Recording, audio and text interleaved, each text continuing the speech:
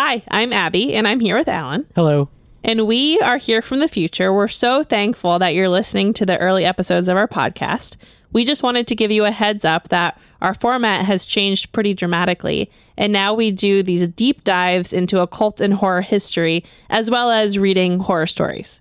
So if you want to enjoy the podcast in its current format, start somewhere around episode 22. Or listen backwards. Enjoy.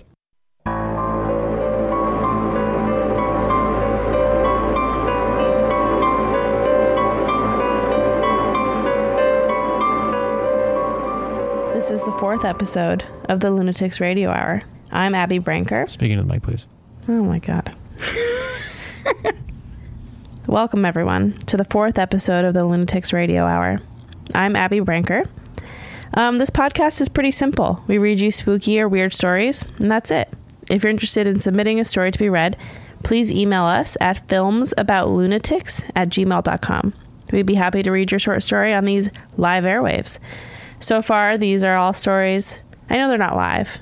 I understand it's part of the joke. It's a podcast. You know, I'm funny and unpredictable. So far. I'm imagining what he looks like when responding to you. I look funny and unpredictable.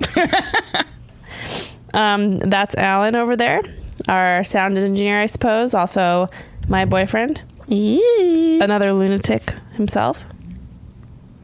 You gonna say anything? Just gonna look blankly. I'm just letting you describe me. Oh, well, you're great.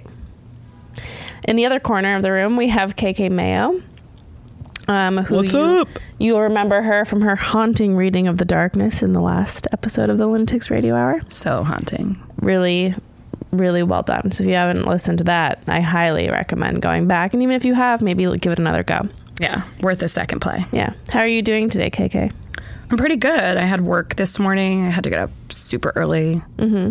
And then I met my friend Annie at Burger and Lobster. A little plug there for Burger and Lobster. Pretty good. Burger and Lobster is great. Yeah, I'm from Maine, so I know a good lobster when I eat it. What are you going to say, Alan? And you're still plugging a non-Maine chain. Yeah, I know. It's disrespectful. But No, that is speaking quite highly for Burger and Lobster. Yeah, but they're from Canada, so it's not like I'm plugging a... She means Canada. ...weird state. Right. Besides Maine that would have lobster, like Florida. Right. Oh, that would be problematic. Cool. Okay. So KK is going to read a story. I'm pretty good at that. Right. That's the whole point of why we're here. This is a super short, weird one. This is actually kind of like an exclusive sitch. It's coming out here before it's going to come out on Patreon. Wow. It's going to come out sometime mid-November. But anyway, it's pretty short and cool and a little bit funny and whatever. I'll let you be the judge of that. Take it away, KK. Okay.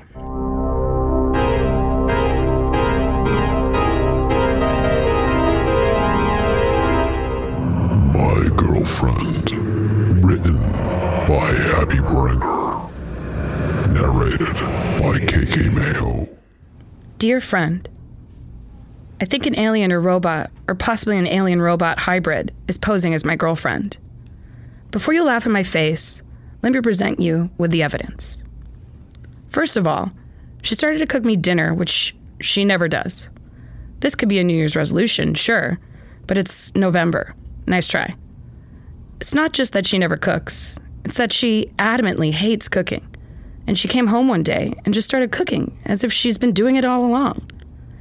It's as if she just forgot something fundamental about herself.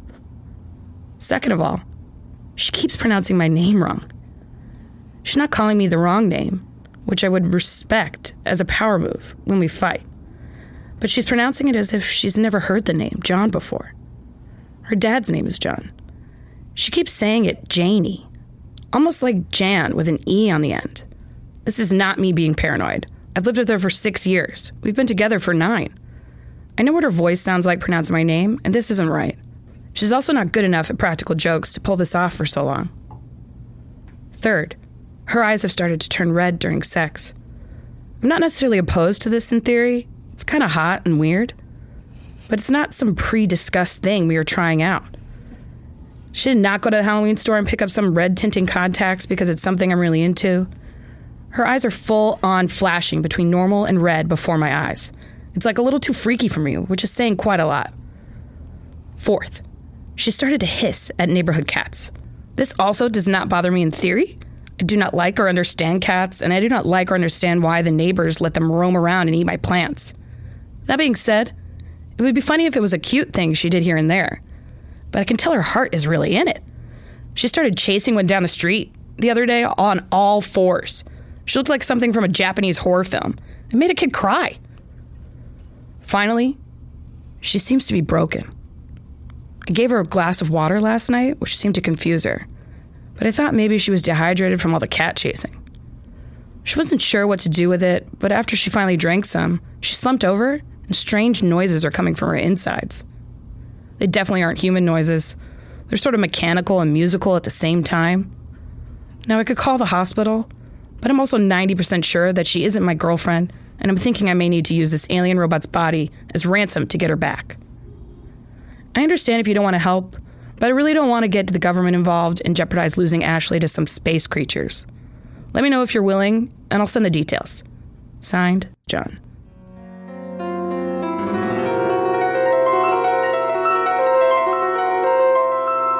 What'd you think of that story, KK? I dug it. I really started picturing the mechanical noises that were also musical that her body was making. Let's hear it. It was like... Yeah, it's so musical. It's incredibly musical. You know. Yeah. Well, thank you so much for reading. Thank you for having me. This was lovely. Hold up. Can we just get back to the fact that the third thing that tipped him off was that her eyes glowed red during sex? Yeah, that is weird. I'm not going to lie. That shouldn't be third. That should be number one. That'd be a bit of a red flag. This was like in for order me. of how he discovered them. Okay. You know? Yeah. It was like supposed to unfold as a story. He was also telling a story, so he was pushing up the drama. Bearing the lead. Yeah. Okay? Yeah, I liked it. During when you said that, Alan like made eye contact with me and he was like, third? You kidding? I was like, yeah, well, it took him a few days to have sex. I don't know. I really like the hissing at cats thing. Yeah. Thank you. I actually kind of wrote that for Alan because he hates cats. I don't hate cats. I just hate your cat. He hates my cat. James is a dick. We're talking about James Branker, for those of you. Yeah, and just so you all know, Mikey Mayo is James Branker's brother and is my cat, and he's 3,000% better. He's I didn't really wonderful. think that this would happen on this podcast. You didn't know that I was didn't the think point there of would this? be a need to talk about our cats and compare them. I don't think there is in day-to-day life, and I don't think there's a need to do it now. Okay, maybe we don't need to shame James. Once You're right. venom gets into the veins, it just seeps everywhere. Sorry, I just love my cat so much. I understand. That's how I feel, too. I don't know why. Cool. So anyway, taking your feedback about my story, Alan, thank you. And now we're going to hear another one. That's what we're doing here. I don't know. I hope you guys are into this. It's hard to tell. It's pretty nice. Yeah. Almost like my eyes are flashing red. I'm having a good time. Oh, are you orgasming? Yeah. Great. The wolves. Cool. I'm glad we're all here together doing that on audio. Okay, we have one more story for you, and I am going to read it. Hey, Alan. Hi. Hi. You haven't read one since episode 1. Yeah. Well, here I am, back in the saddle. Which is still currently my favorite story of the series. Wow. Because of the way it's written or because of the performance?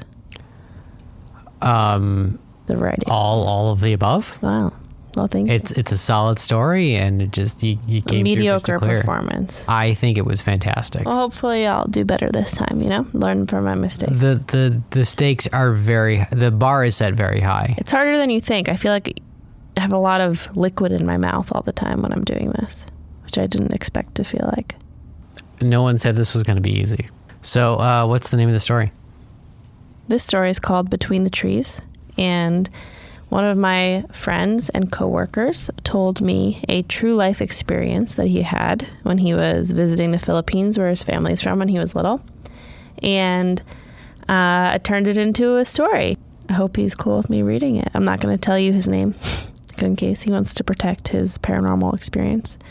And it's like obviously fictionalized. A lot of it is, it's like 90% made up. So I don't want people to think this is like super, no one is claiming that this happened. But there's just bits of it that I stole. Cool. So I'm going to read it now. You ready? So this is a true story that happened in the Philippines. No. You didn't listen to anything I just said. I took what I wanted. Yep, that's what I did too. Okay, here we go. Between the Trees.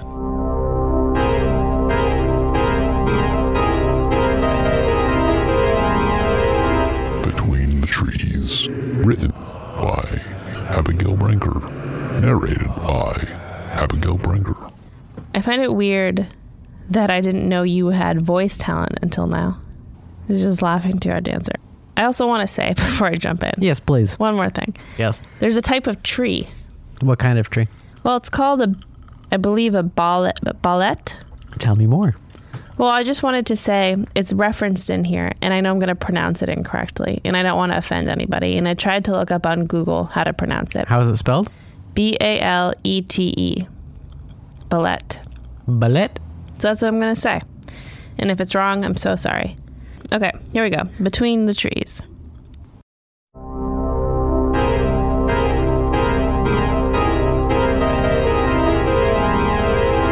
Between the Trees. Written by Abby Brinker. Narrated by Abby Brinker. He had been certain that he hadn't seen it a moment ago. He had been walking in the forest in a part of the world he wasn't familiar with anymore, in search of a rare bollete tree. A beautiful and haunting tree. This one in particular was over 400 years old. It twisted and turned. It grew unlike other trees. It had a mind of its own, full of ancient magic and lore. It was covered in what looked like thousands of vines made of bark surrounding a deep, dark, hollow center. He had visited the same tree many years ago, when he was only a child.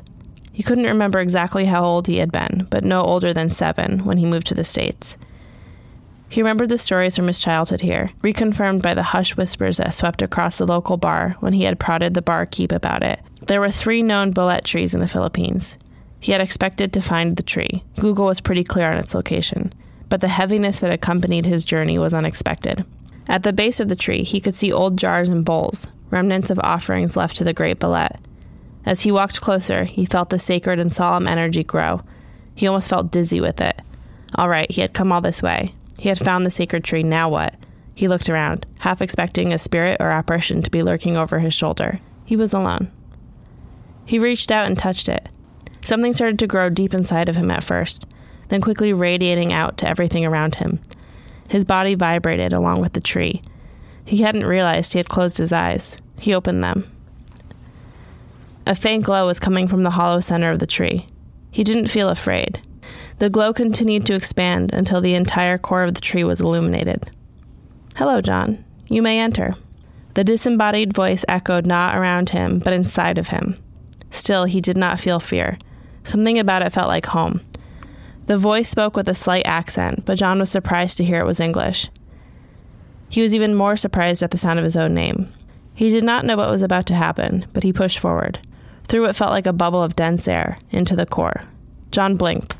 He thought for a second that he was in his grandmother's kitchen. One woman stood above a huge cast-iron pot in the middle of the room. She was strikingly beautiful. She looked aged and weathered. Her beauty was distorted with deep lines. Her hair was streaked with channels of gray across a vivid black. A younger woman knelt next to the base of the pot, adding wood to the fire that fueled it. She had similar features, but without the signs of age. Neither looked up at him. "You made good time," the older woman spoke. Thanks," John responded awkwardly. "Take a seat," the younger woman gestured to a cushion on the floor. John made his way over, keeping his eyes closely on the pair. His brain didn't trust that they were real, but his heart knew that they were. "What is this?" Neither of them answered. A moment later, the younger woman dipped a ceramic bowl in a huge cast-iron pot and filled it with steamy liquid. She handed it to John. "Drink this." John looked down.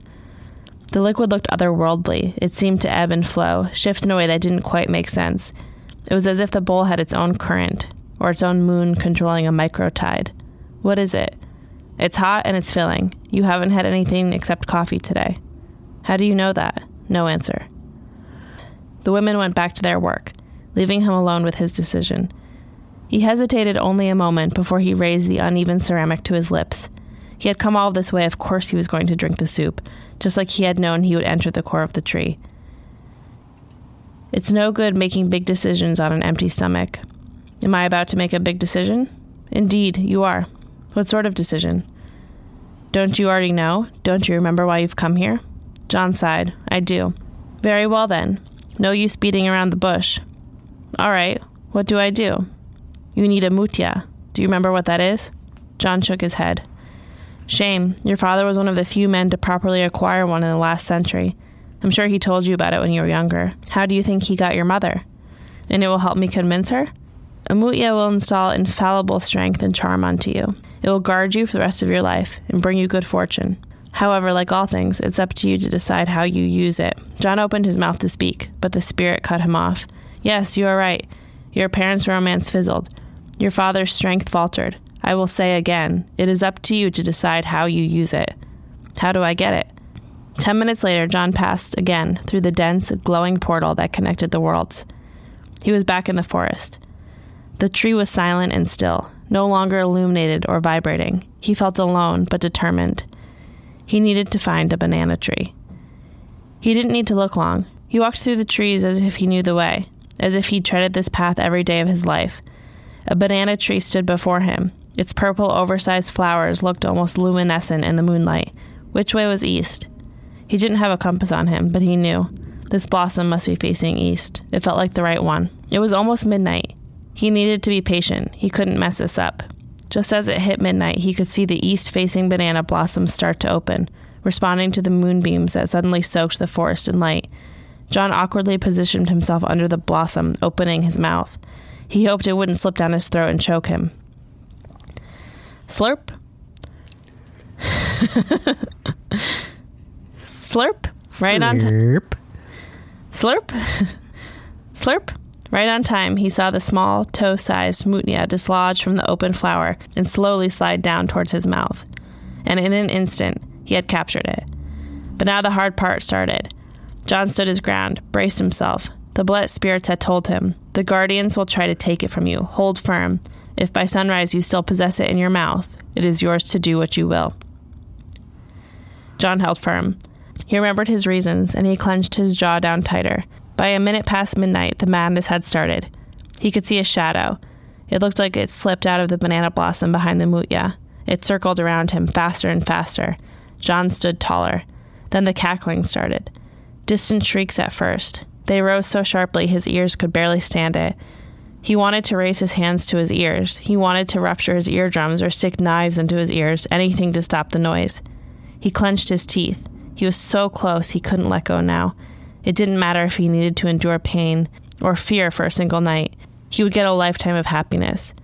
He ran his tongue over the mutya, still cool in his mouth despite his body heat. He could feel it gently pulsing, gently encouraging him and reminding him of its power. He could see a flicker of light between the trees, spilling over the horizon. It was morning. Silence. Stillness. It was done. He popped it out of his mouth and slipped it into his pocket. He could see movement in the distance. He instinctively clenched his jaw tighter and raised his fist in a demonstration of strength. It was a young woman. He dropped his stance. He recognized her as the younger woman from the tree core, the younger spirit. Well done. Thank you. She offered him a bowl filled with liquid. This time he recognized it. The taste was familiar to him. He had remembered drinking it when he was a kid here. She nodded towards him and turned to leave. Wait, John called. What's your name? Claudine. See you soon, John. The end. Do you have questions about the story? Did you understand the plot? I did understand the plot. What was the plot? Looked like you were on your phone for a bit there. I was taking pictures of you in the booth. Oh. So I really like this story. It brings back memories of when I was visiting my brother in Costa Rica. Because this type of tree, how do you say it again? Bulette. The bulette? Hopefully. It's probably the same family of the figs, the fig strangler tree. I believe it is. Yeah, of the strangler family, I guess. Scranton strangler. Do you know how these trees work? Tell me. It's kind of wild. So it's kind of like a vine that wraps around a tree, but it just encompasses it so fully that the tree cannot survive. Yeah. So eventually the tree inside dies. Commit suicide. Yes, ritual suicide. Suicide tree. And then because it's dead, it rots away, but the vine survives. Mm-hmm. So that leaves this like external skeleton. Yeah. Like that just survives, and so the center is hollow because the center disintegrates. This takes this is like a multiple hundreds of years process, and just creates the most extravagant structures that it's a lattice that you can just climb, and it's you can just climb up the center of these trees because it's a ladder. And it's absolutely magnificent. It rises hundreds of feet into the air. Did you climb it? I did. Yeah. It's truly like a very unique life experience seeing these trees. I can only imagine like what your friend went through seeing one of these. That's very cool. Actually, so the tree part of this is not part of his story. Really? But it is true that there's 3 of these trees in the Philippines. That's all based on fact. And people leave like rituals and sacrifices There's to only them. 3? Yeah. Wow. Mm-hmm. There's 3 known. And people leave like rituals and sacrifices because they're so beautiful and huge and different than all the other types of trees there. That's wild. Yeah. Like they're all over Costa Rica. Yeah. There's definitely ones that are like super famous that people come all over the world for, but that's because that they are wide enough to climb through. Mm-hmm. The fact that there's only like 3 that remain, or it's like, that's super significant. It's really cool. Yeah. Yeah. So it's cool. His story is actually a little bit different, and maybe I'll get him to come on here one day and tell it, because he's got quite a few paranormal encounters. Love to hear him. Yeah. So that's it. That's the end of this episode. Oh no. I know, but don't worry. We'll have more, hopefully. Probably. We'll definitely probably have more. But I hope you enjoyed the stories today and all the stories we've told so far. If you haven't listened to the first 3 episodes, you could do that probably pretty easily from where you are right now. And if you're into what we're doing here, you can also subscribe to us on YouTube, Films About Lunatics, and on Instagram, Films About Lunatics. Obviously, we've kind of branched off to other things, not just films, but those remain our handles. But still, like, yeah, the films are definitely the strongest component. They're our lifeblood. I'm just a bit biased. Well, you're involved in all things, so I don't know why you're biased. Well, we have, in case you're not familiar with Lunatics, I suppose the end of the 4th episode is a good time to let you know about it. So we create spooky content. We have spooky short films on YouTube. We have spooky seasonal magazines. You can support us on Patreon and get access to tons of spooky short stories just like these. And now we have this podcast. And also follow us on Instagram for tons of spooky photos. And that's about all I have to say. We really, really, really appreciate you listening, you making it this long in the podcast. That means the entire world to us. And again, send in any stories or ideas or feedback to filmsaboutlunatics@gmail.com. We're very, very thirsty for those. One of my favorite things is that it's just like such a collaborative nature. Yeah. Just anybody that has a fun idea, it just comes to fruition. Yeah. That's what we do here. We turn your dreams into realities, okay?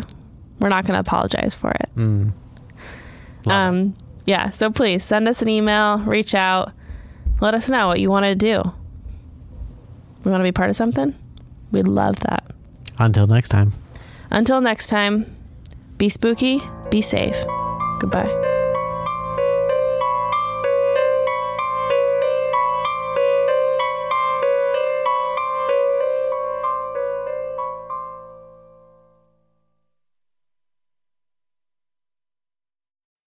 Thanks for listening. If you'd like some bonus content, consider supporting us on Patreon to access our patron-exclusive podcast, Horror Movie Club. Also, head to lunaticsproject.com to check out our spooky merch and apparel. You can find us at Lunatics Project on Twitter and TikTok, and The Lunatics Project on Instagram and YouTube, where you'll find our short horror films, cemetery tours, and so much more. And please rate and review. A little feedback goes a long way to help us grow and get more content out there. Our cover art is by Pilar Kep, and musical bumpers are by Michaela Papa and Jordan Moser.